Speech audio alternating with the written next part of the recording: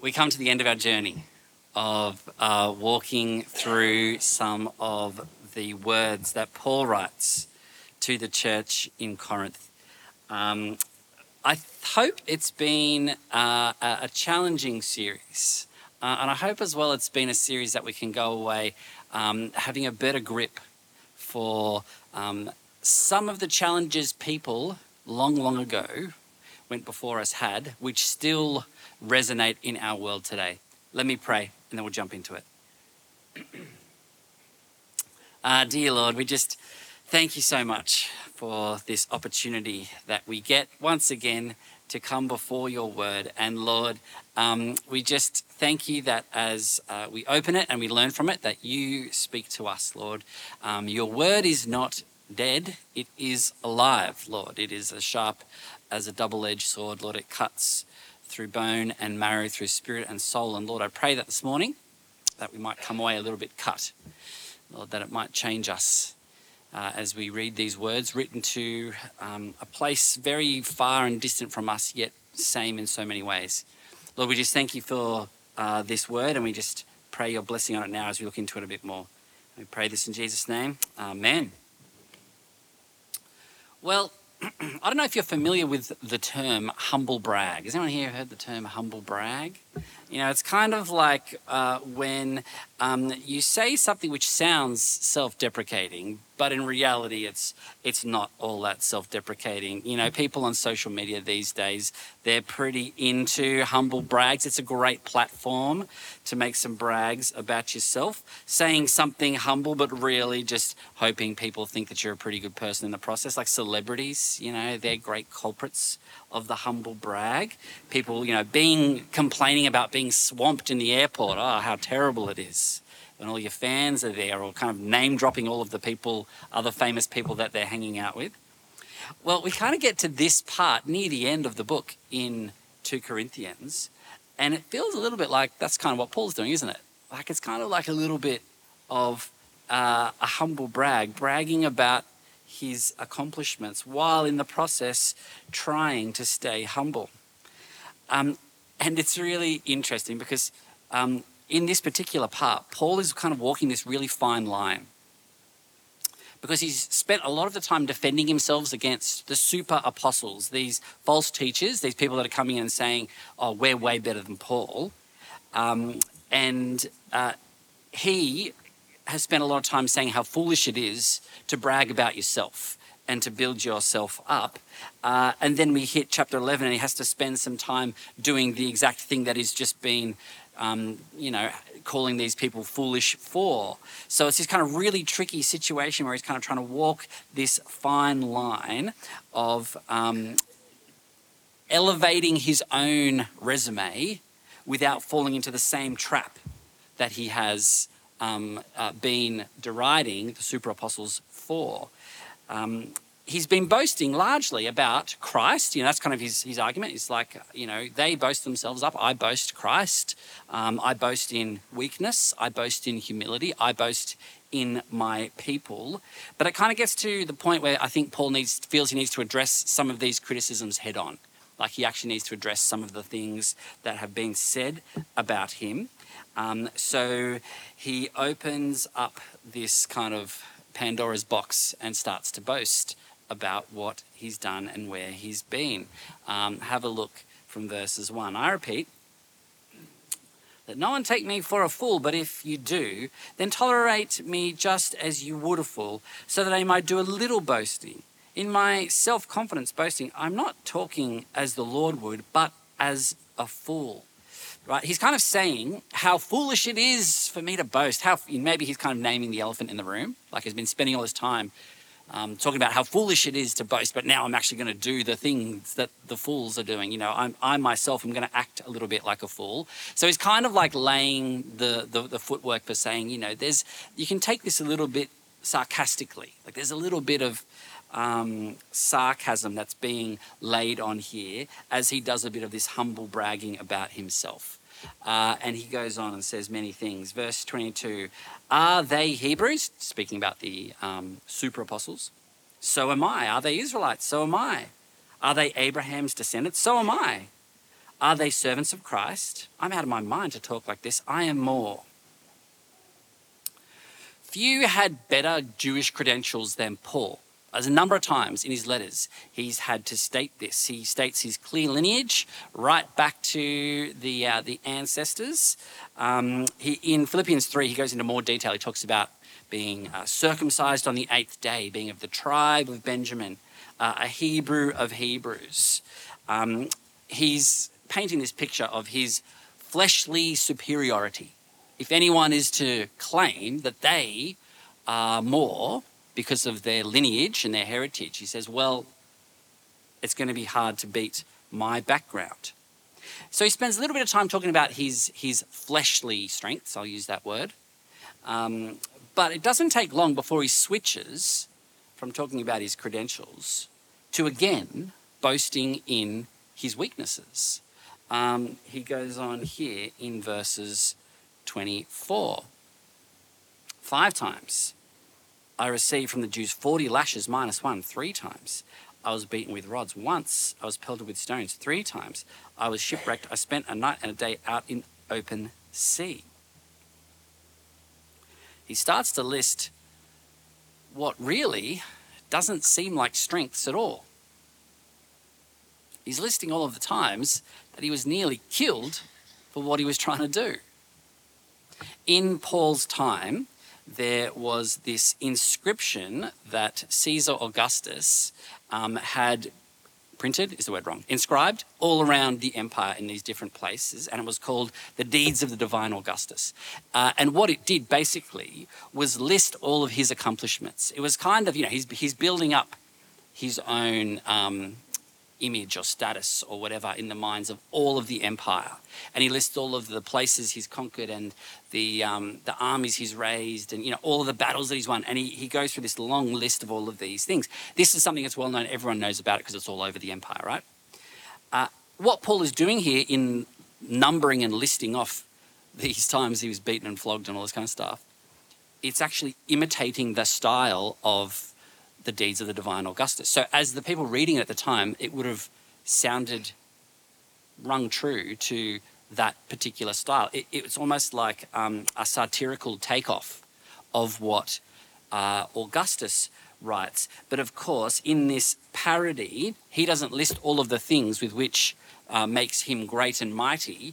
He lists all of his defeats. He lists all of the times he literally nearly saw death. Flogged 5 times.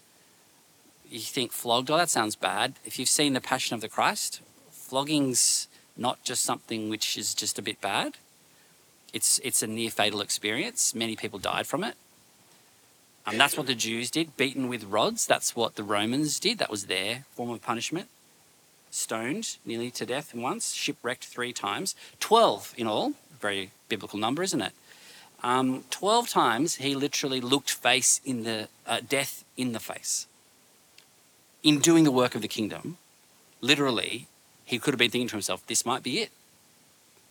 I don't know if you've ever been in an experience where you've looked death in the face. Maybe you're like a car accident or like there's a split second when you think, oh, this might be it. I know some people who've kind of been in bad car accidents and that was that first split second thought that went through their heads.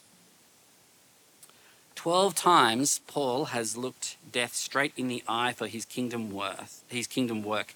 And he boasts in his suffering for his ministry.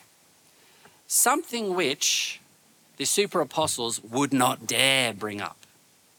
They would not dare bring up suffering for their work and their mission because they know there is nothing they could say that would compare to what Paul has seen. Verse 27, I have labored and have toiled and have gone without sleep. I have known hunger and thirst. I've often gone without food. I have been cold and naked. Paul you can imagine in your head those times when he's out in his travels and he's just like, I'm just sleeping on the ground. I'm hungry. I haven't eaten in days. It's freezing. Some of his shipwrecks, he just washes up on a shore without any clothes. Like, Crazy stuff, isn't it? Talk about the anti-prosperity doctrine, right? He doesn't talk about how he prospers. He talks about literally how like he's lived like a homeless person, like he's lived like a criminal on the run. His life has not been lovely houses and good meals and being well fed. No privilege here. No horses and chariots, no servants, no mansions. We read through Acts recently in our life group. I've mentioned it a couple of times. Really great experience to just kind of read through a big long book in a big block. And the one thing that I noticed in it was every time Paul goes to a place, he just doesn't know what's going to happen. As in, like, every time he goes to a new town, he's like, this could be it. And even when he goes to a town and things go well and like people listen to him and a church is formed, he still gets arrested by the local magistrate for causing trouble and flogged or stoned or arrested and thrown in jail. Like every time he goes to a new place, you kind of think of it as his missionary travels as just being like just amazing experiences of the Spirit and healings and miracles and people in their thousands. But this was more of the reality of it as you read through Acts.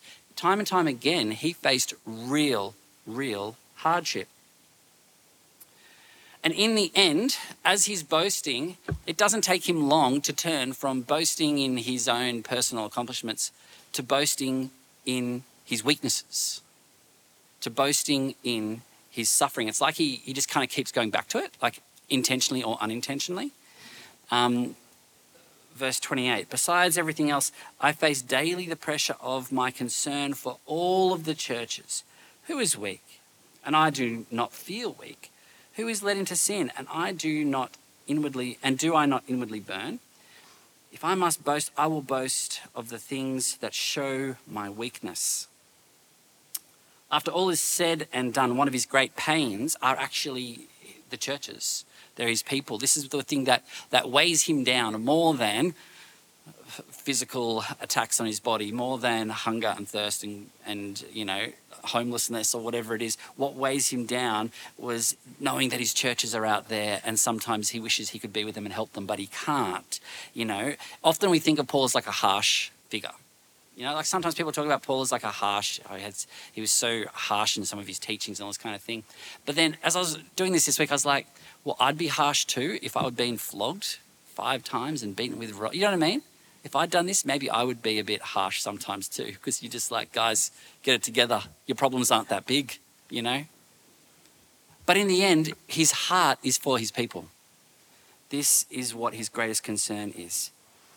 For Paul, the single most important qualification for anyone who takes up a leadership role is to recognize that your strength is in your weakness.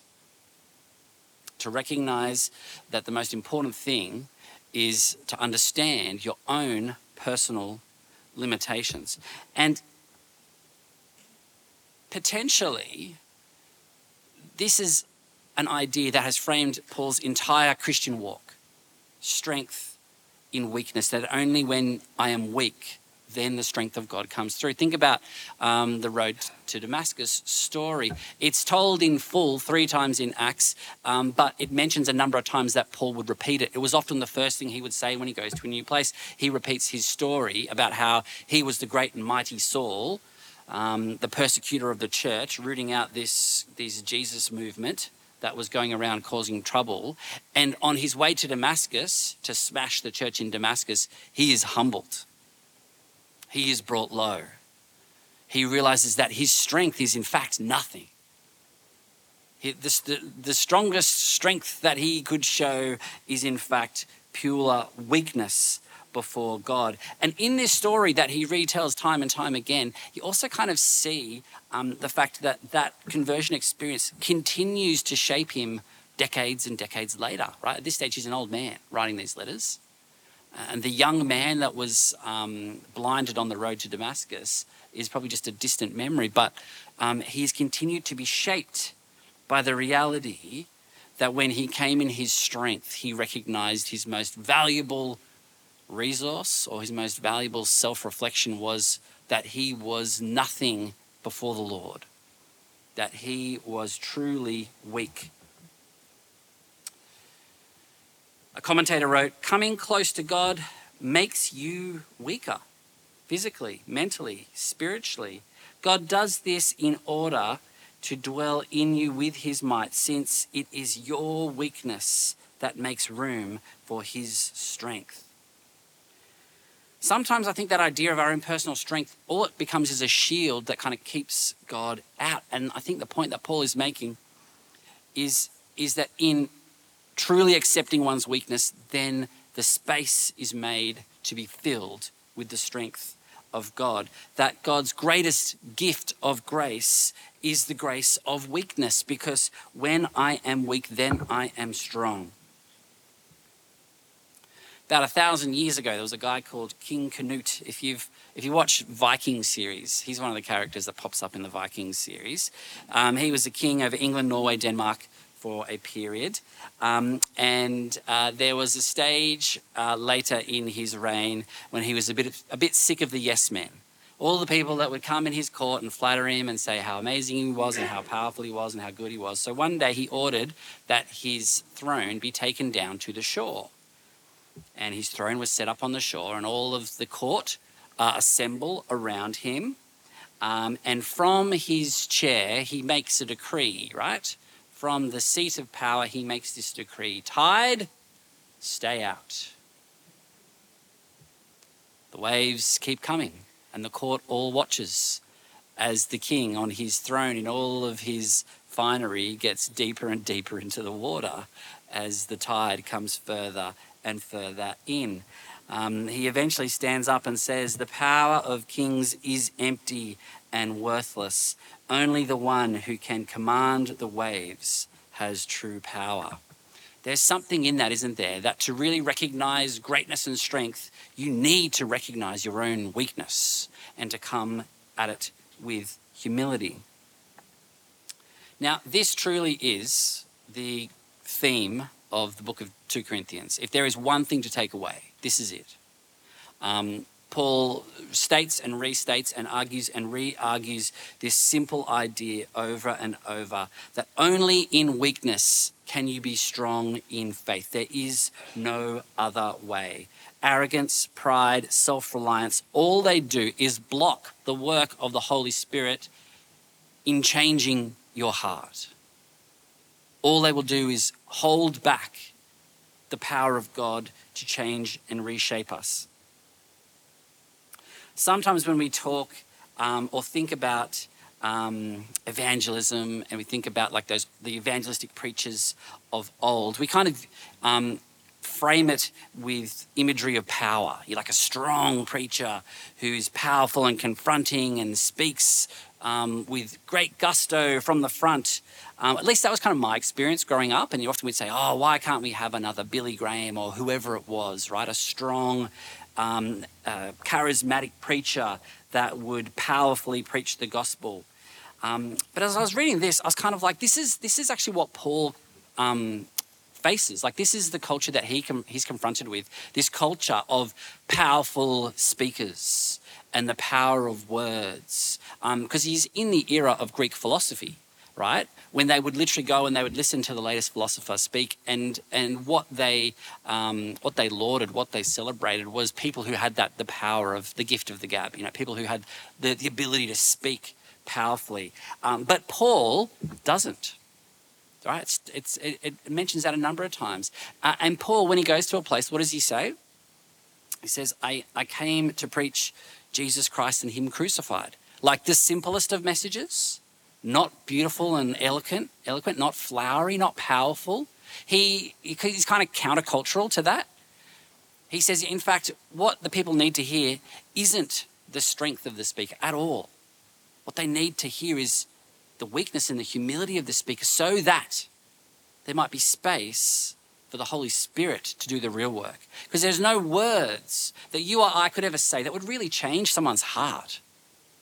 There's no sentence that we could put together, no combination of, nouns and verbs or whatever, that's going to actually change someone's heart and open them up to the reality of God. Only the work of the Spirit would ever do that.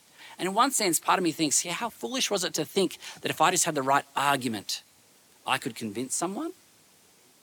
No, but Paul shows us that in weakness, this is where the strength of God is found. There's a theologian called John Stott. He's passed away now. He was kind of one of the great theologians of the 20th century. An English guy, wrote a lot of great books. I still read a lot of his commentaries today. He tells his story in the 50s it was, when he was invited to speak at Sydney Uni, at the Sydney Mission in the university.